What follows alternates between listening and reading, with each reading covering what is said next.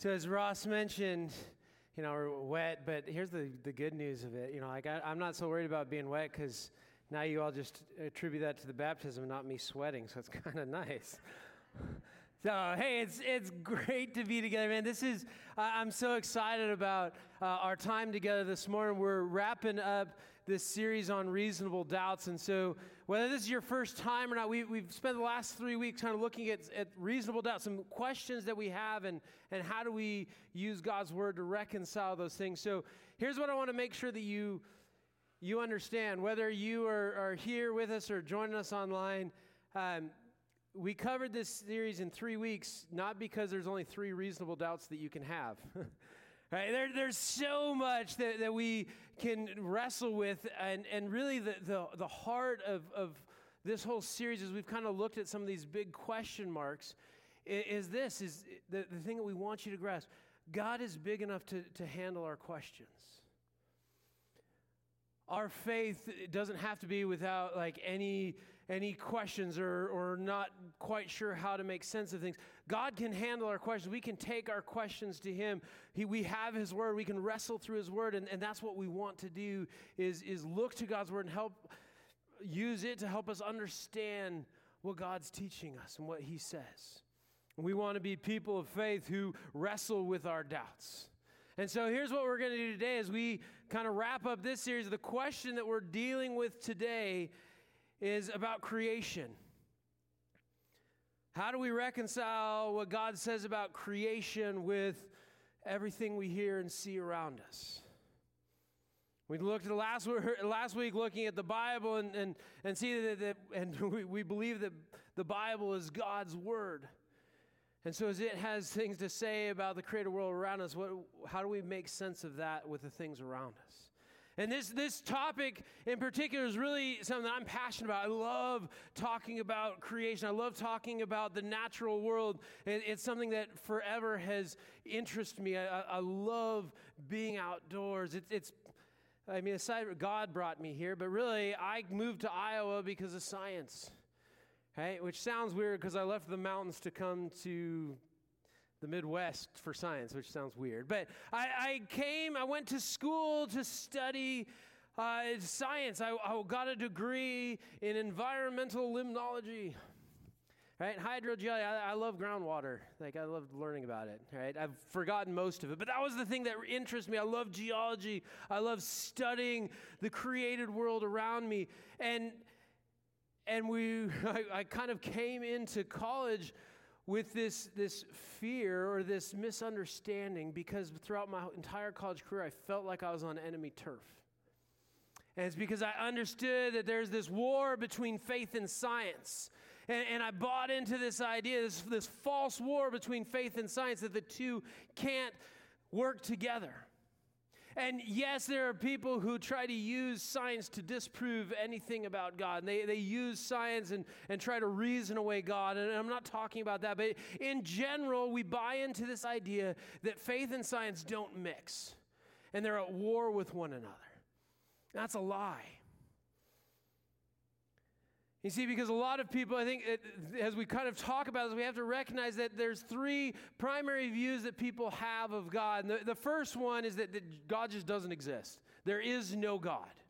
And so as we approach the scientific world, we try to understand the natural world around us, they do so with no view of God. God's not there, so everything is just on its own. It happens by chance. It happens by, all of that, but their view is approached through there's no God.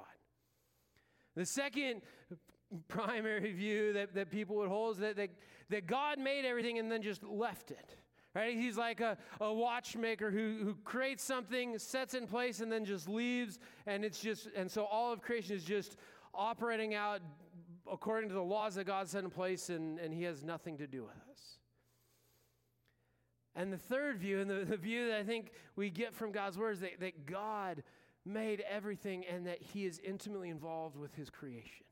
And as we read through the story of the Bible, we see that God didn't just create everything, but then throughout He's been, the story arc of the Bible is God redeeming creation to Himself.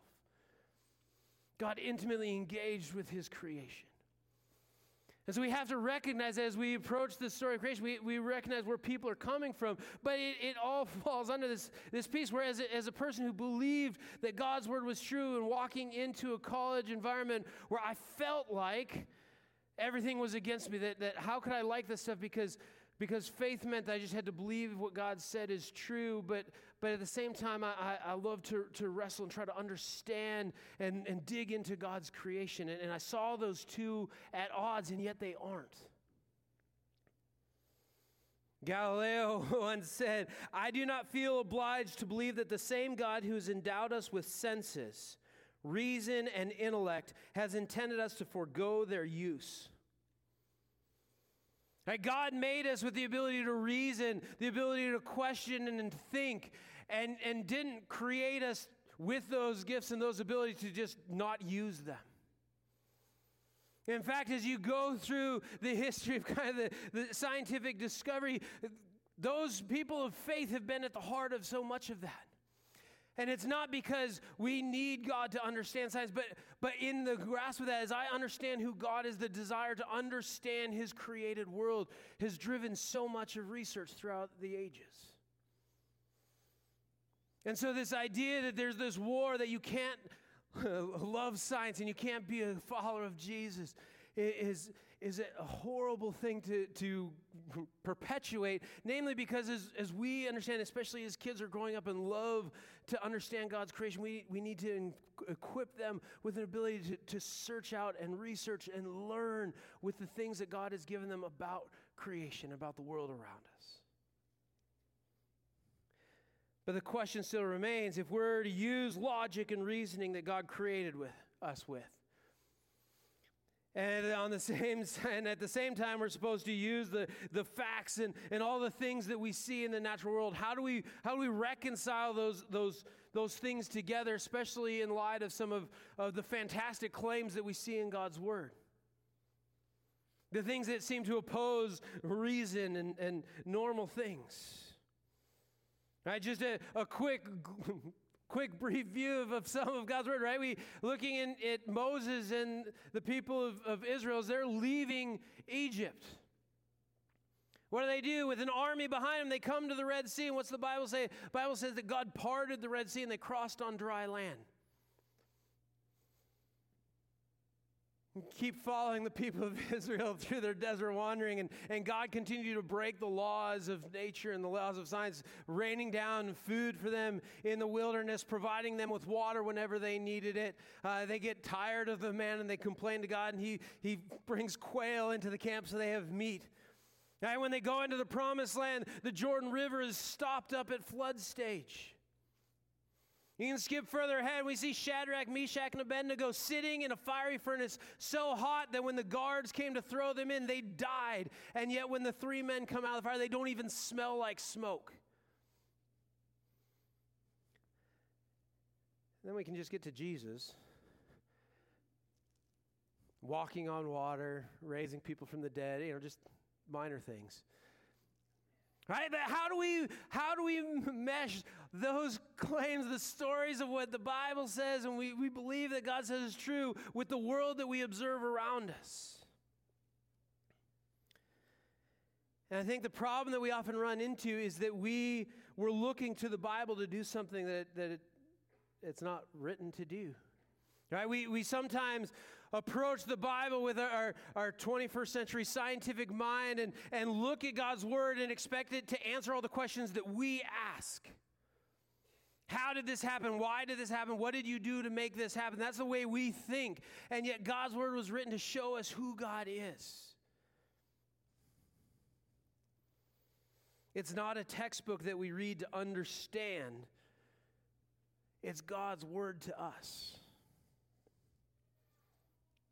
And we get to this problem right at the beginning, right? Genesis 1, we read the story of creation, and right off the bat, we're faced with this challenge of well, how are we supposed to understand creation? Is Genesis 1 telling us literally, here's how God made the world in 6 literal days, speaking it into being, or how do we understand all the natural processes that we've now begun to understand about how things function?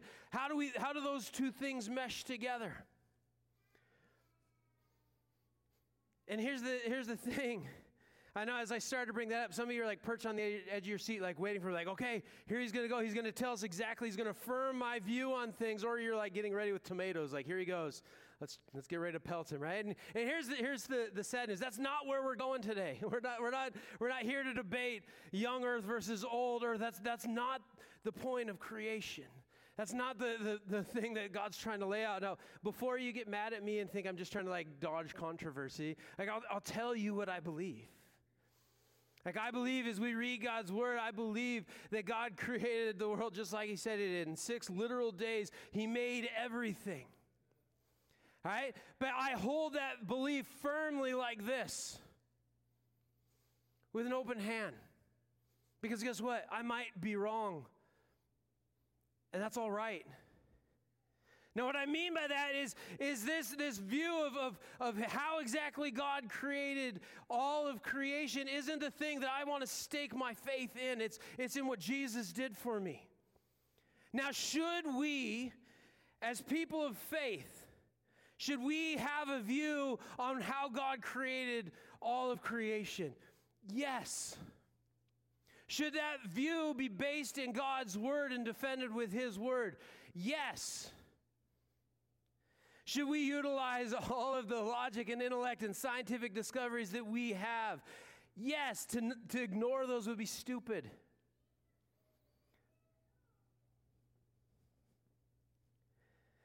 But does having a right understanding of the exact way that creation played out matter for my salvation? No, it doesn't.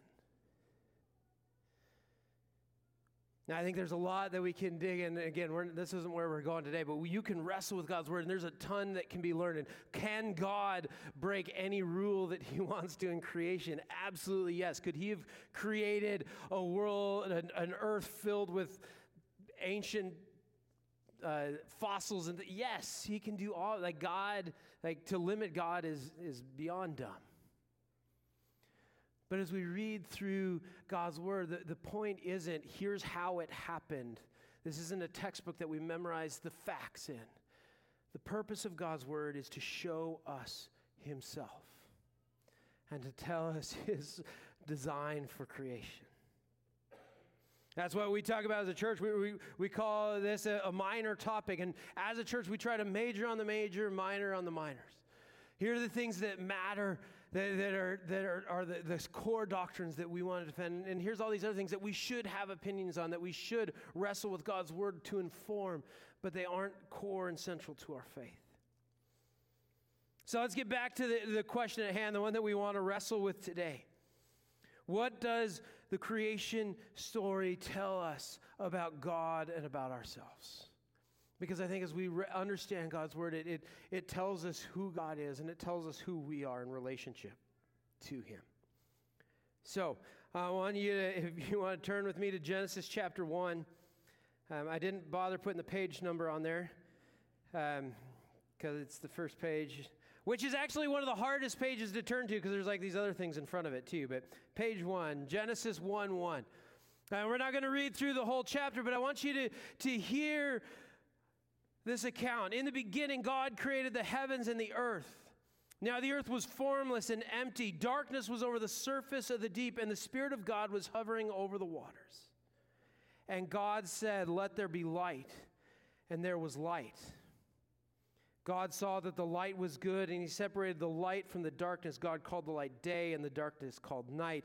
And there was evening, and there was morning the first day.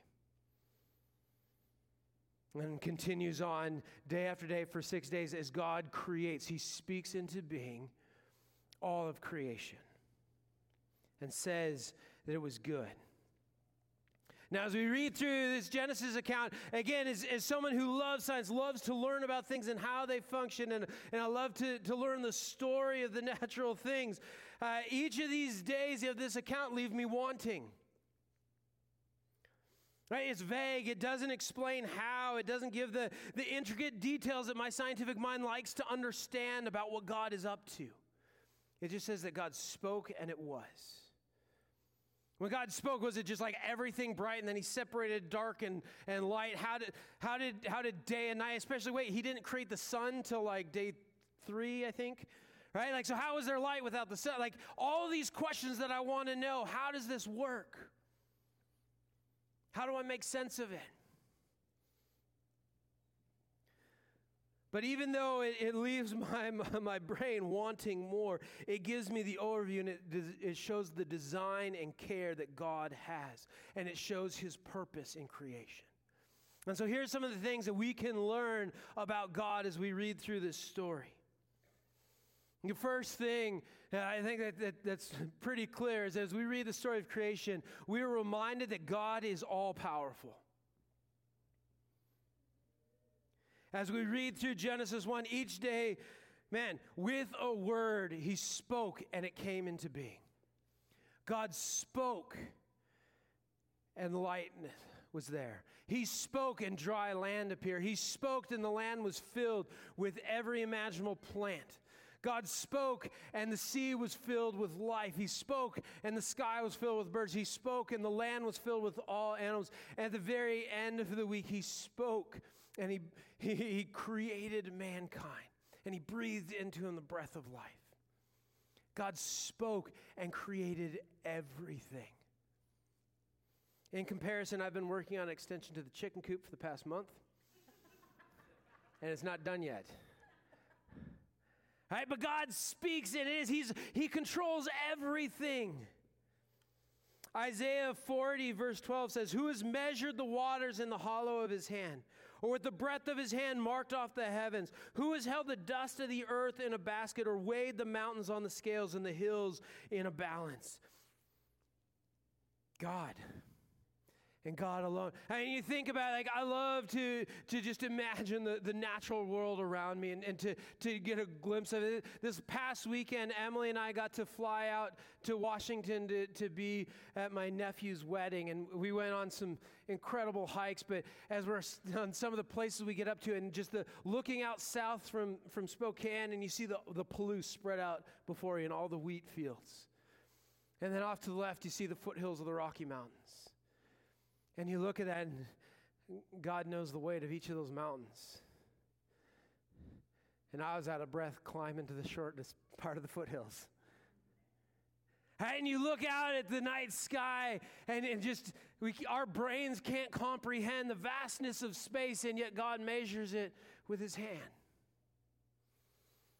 God is all-powerful. We can't comprehend him. But in light of that, like, sometimes I think we can grasp that, right? God's all powerful. I can believe that, right? And we can be fearful of a God who's all powerful, who with a breath or with a word could just snuff out life.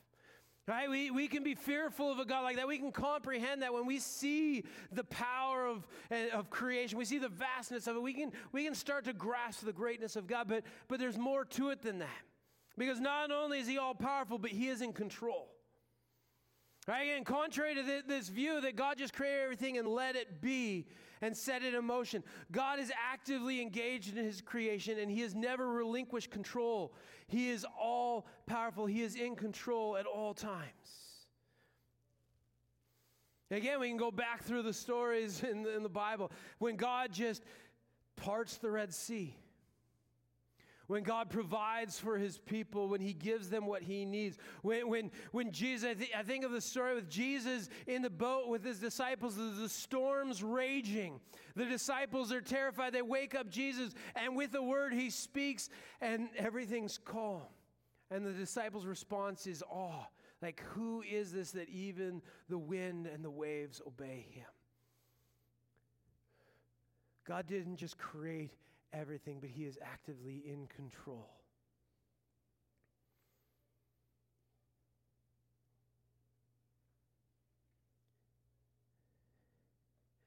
But not only that, as you read in Colossians chapter 1, Paul writes about how all of creation, that Christ is supreme in everything. That all creation is subject to him.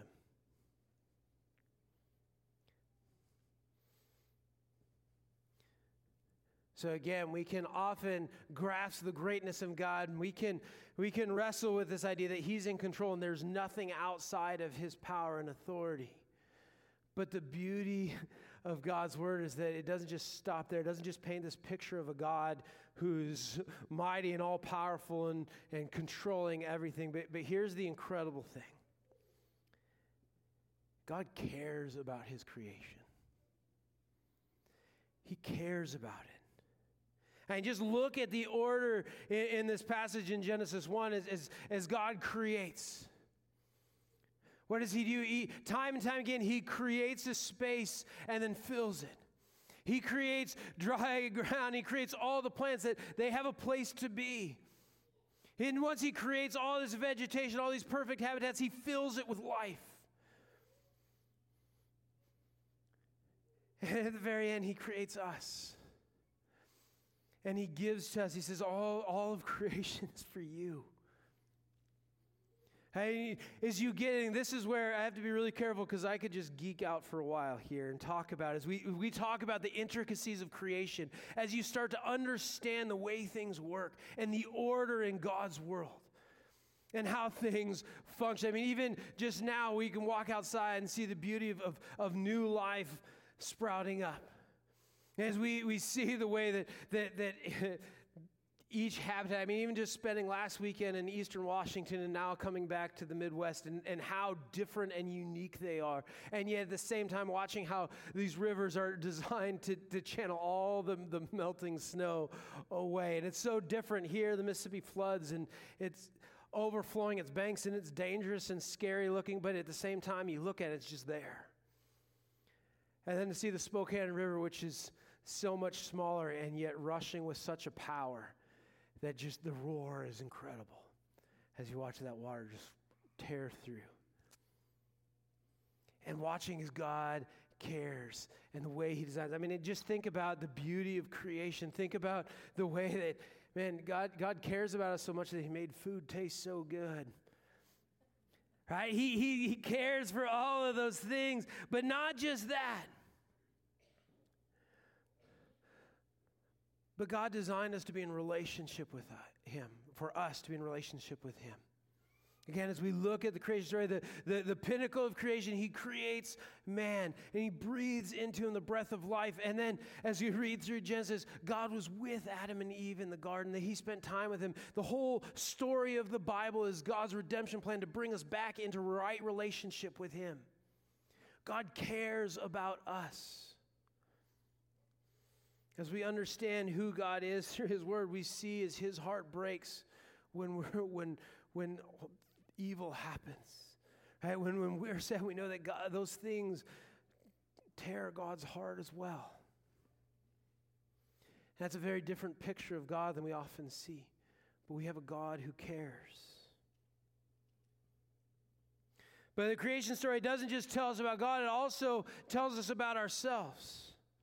As we were just talking about, that we are the pinnacle of God's creation, that one of the truths about God's word that it tells for each of us is that we are designed and created with a purpose. That God made us for a purpose, to be in relationship with him.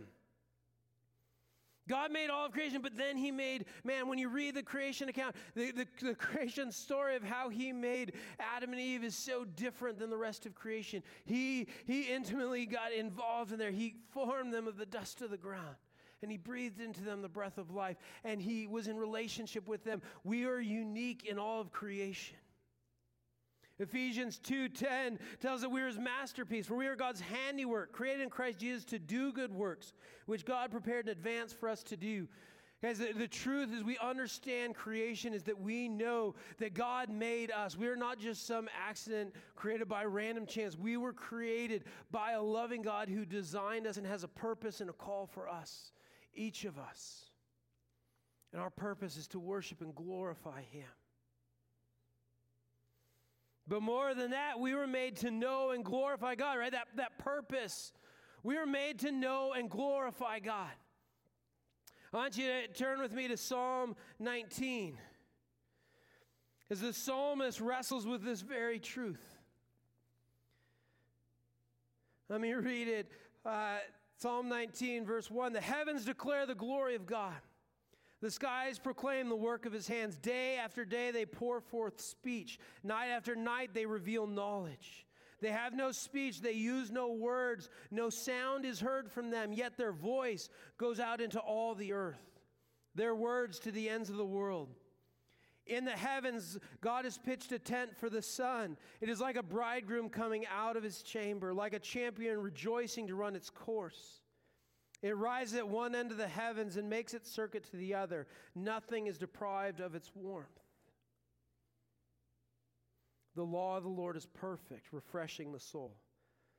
The statutes of the Lord are trustworthy, making wise the simple. The precepts of the Lord are right, giving joy to the heart. The commands of the Lord are radiant, giving light to the eyes. The fear of the Lord is pure, enduring forever. The decrees of the Lord are firm, and all of them are righteous. They are more precious than gold, than much pure gold. They are sweeter than honey from the honeycomb. By them your servant is warned. In keeping them there is great reward. But who can discern their own errors? Forgive my hidden faults. Keep your servant also from willful sins. May they not rule over me. Then I will be blameless, innocent of great transgression. May these words of my mouth and this meditation of my heart be pleasing in your sight, Lord, my rock and my redeemer. We understand the purpose that we were made for. God made everything, and he made us to glorify him. Look at the psalmist says that everything was made, and it was made to worship God, and all of creation does it. The sky, even though the sky has no voice, never ceases to worship God. All of creation, the mountains, the fields, as you go outside and look, all of creation is declaring glory to God because that's what they were made to do, regardless of their inability to have a voice. And yet, we're different.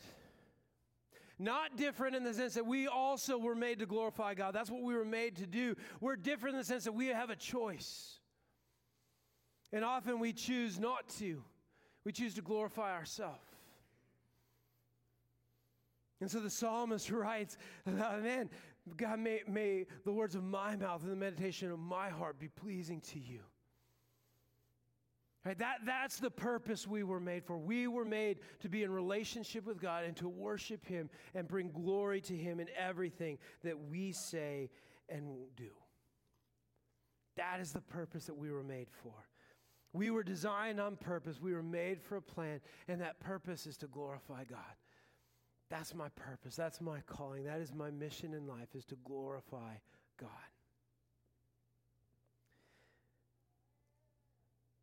But there's more to us. What else does God's word tell us about ourselves? This one, some of you may need to hear. I know I need to hear it quite often. Simply this. I'm not the center of the universe.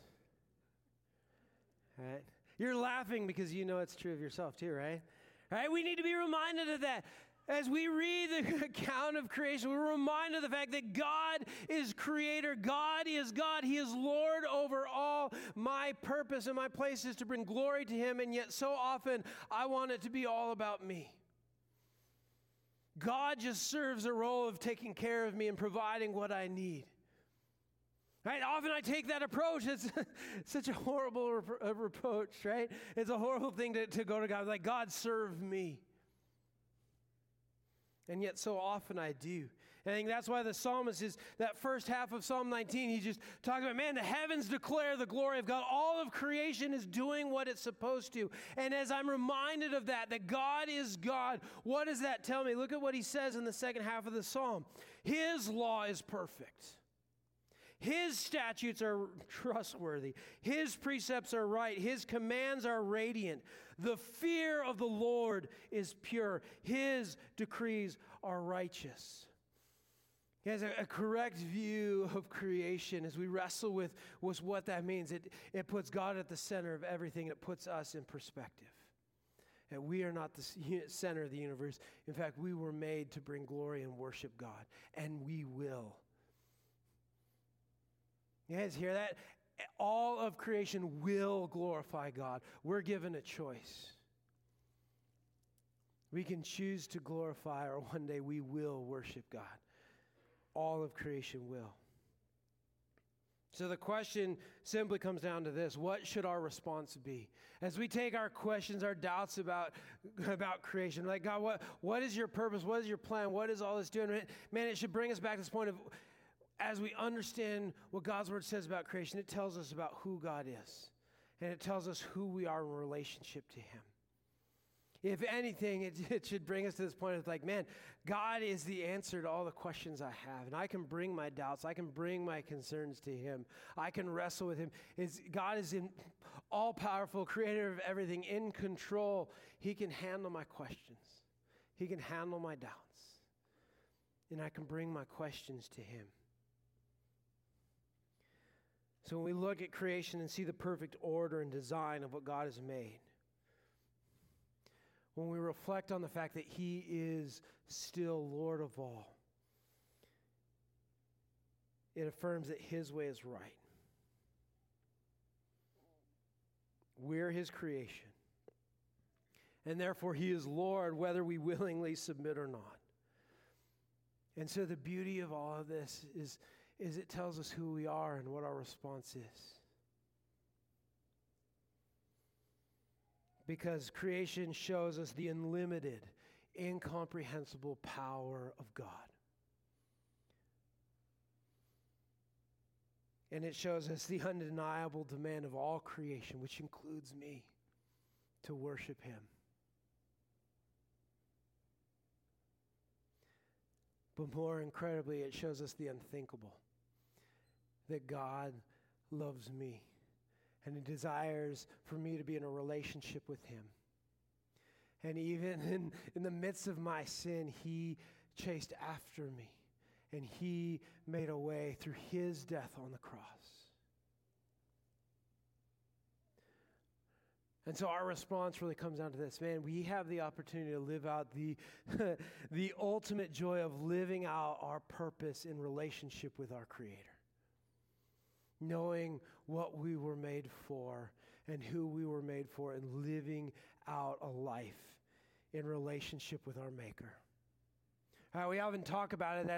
It's that ultimate joy of taking another step of obedience. We saw that today in baptism as people were like, hey, I want to proclaim that Jesus is my Lord. I've trusted him as my Savior, and I want to follow him. I want everybody to know. So I'm going to take another step of obedience. Now I'm going to take another step of obedience as I learn to live in submission to God as my Creator, as I learn to live in relationship with my Maker. Man, there's joy in that. That's what we desire as a church, is to follow after Jesus, one step at a time, learning to submit our lives to his lordship and authority in our lives. And that's the joy of following Jesus. And it's not about us. It's all about him, and we want to bring him glory. As we wrap up our time together, we're going to close in worship. Will you guys all just stand with me? I'm going to pray as the band comes up, and we're going to just close our time singing out our praise of God and what he has done for us. Let's pray. Father, thank you that you are in control, that you are all powerful, that God, that you can handle our questions and our doubts. God, you've given us your word, and you've given us wisdom and knowledge. God, help us to understand more of who you are, and more importantly, with him, what it means for us to live in obedience to you. God, may we, as your children, be people who seek to follow you in obedience. One step at a time, whatever it is that you are asking us to do, that we would follow you, and that we would bring you all the glory and all the honor that you alone deserve. God, we worship you today.